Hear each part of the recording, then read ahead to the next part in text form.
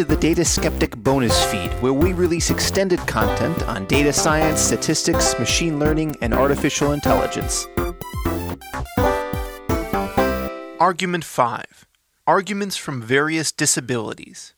These arguments take the form, I grant you that you can make machines do all the things you have mentioned, but you will never be able to make one do X. Numerous features X are suggested in this connection. I offer a selection.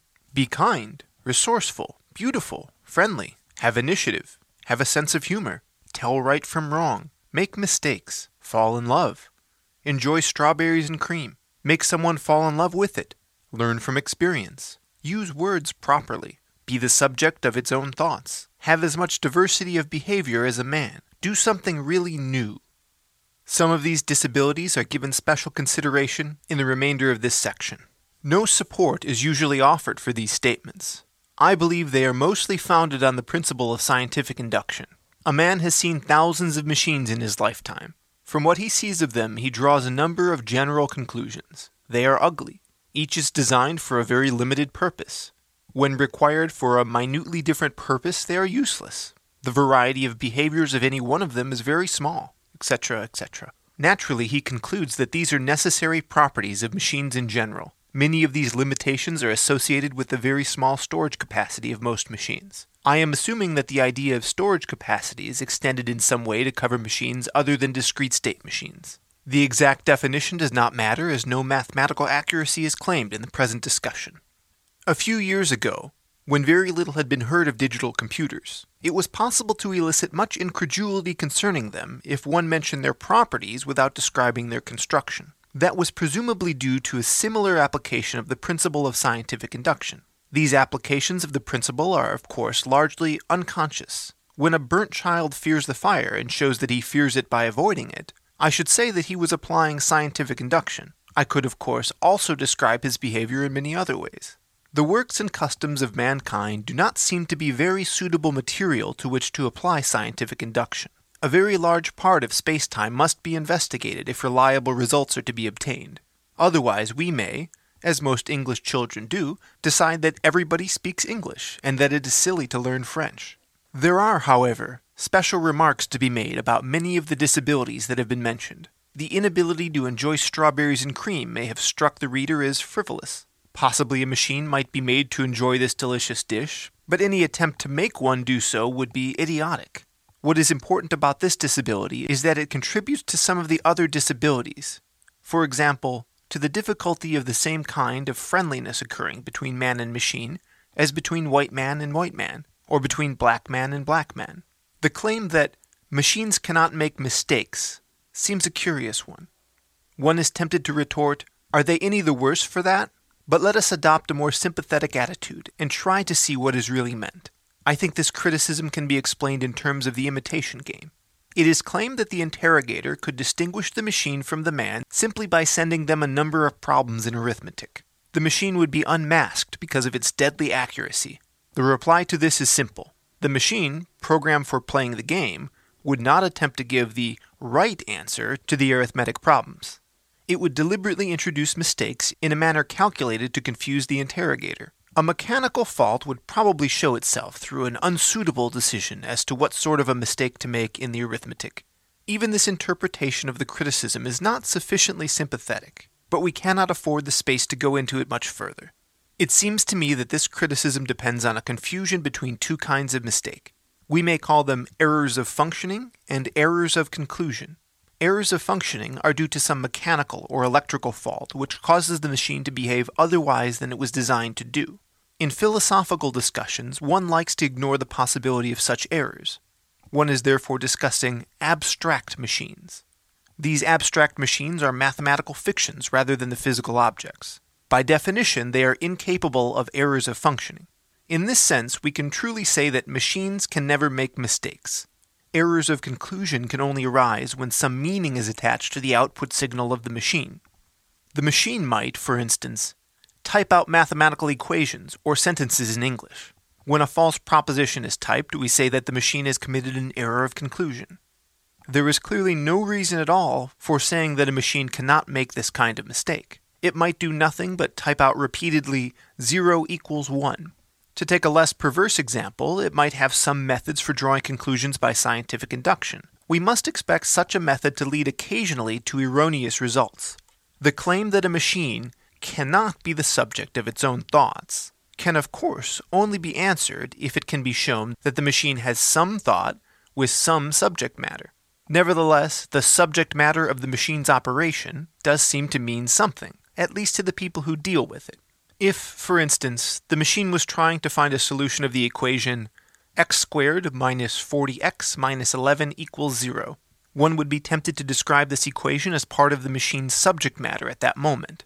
In this sort of sense, a machine undoubtedly can be its own subject matter. It may be used to help in making up its own programs, or to predict the effect of alterations in its own structure. By observing the results of its own behavior, it can modify its own programs so as to achieve some purpose more effectively. These are possibilities of the near future rather than the utopian dreams. The criticism that a machine cannot have much diversity of behavior is just a way of saying that it cannot have much storage capacity. Until fairly recently, a storage capacity of even 1,000 digits was very rare. The criticisms that we are considering here are often disguised forms of arguments from consciousness. Usually, if one maintains that a machine can do one of these things, and describes the kind of method that the machine could use, one will not make much of an impression.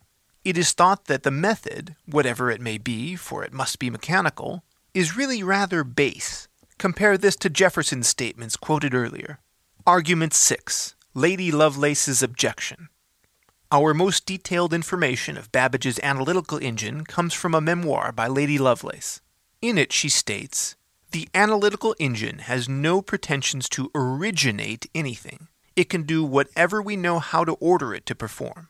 This statement is quoted by Hartree, who adds, "This does not imply that it may not be possible to construct electronic equipment which will think for itself, or in which, in biological terms, one could set up a conditioned reflex, which would serve as a basis for learning. Whether it is possible in principle or not is a stimulating and exciting question suggested by some of these recent developments.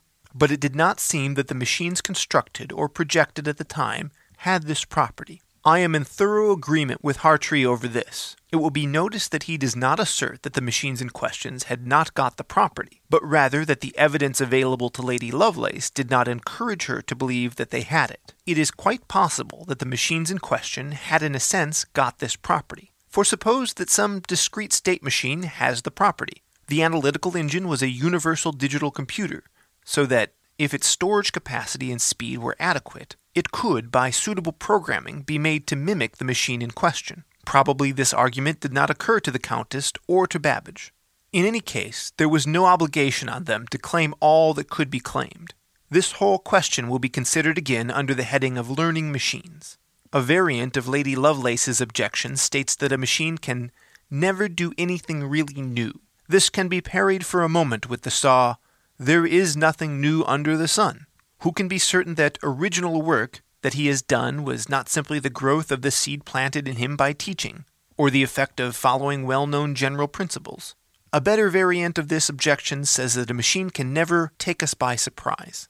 This statement is a more direct challenge and can be met directly. Machines take me by surprise with great frequency. This is largely because I do not do sufficient calculations to decide what to expect them to do, or rather because, although I do a calculation, I do it in a hurried, slipshod fashion, taking risks. Perhaps, I say to myself, I suppose the voltage here ought to be the same as there. Anyway, let's assume it is. Naturally, I am often wrong, and the result is a surprise for me, for by the time the experiment is done, these assumptions have been forgotten. These admissions lay me open to lectures on the subject of my vicious ways, but do not throw any doubt on my credibility when I testify to the surprises I experience. I do not expect this reply to silence my critic. He will probably say that such surprises are due to some creative mental act on my part, and reflect no credit on the machine. This leads us back to the argument from consciousness, and far from the idea of surprise. It is a line of argument we must consider closed, but it is perhaps worth remarking that the appreciation of something as surprising requires as much of a creative mental act, whether the surprising event originated from a man, a book, a machine, or anything else. The view that machines cannot give rise to surprises is due, I believe, to a fallacy to which philosophers and mathematicians are particularly subject. This is the assumption that as soon as a fact is presented to a mind, all consequences of that fact spring into the mind simultaneously with it. It is a very useful assumption under many circumstances, but one too easily forgets that it is false. A natural consequence of doing so is that one then assumes that there is no virtue in the mere working out of consequences from data and general principles. Data Skeptic is a listener-supported program. To support the show, visit dataskeptic.com and click on the membership tab.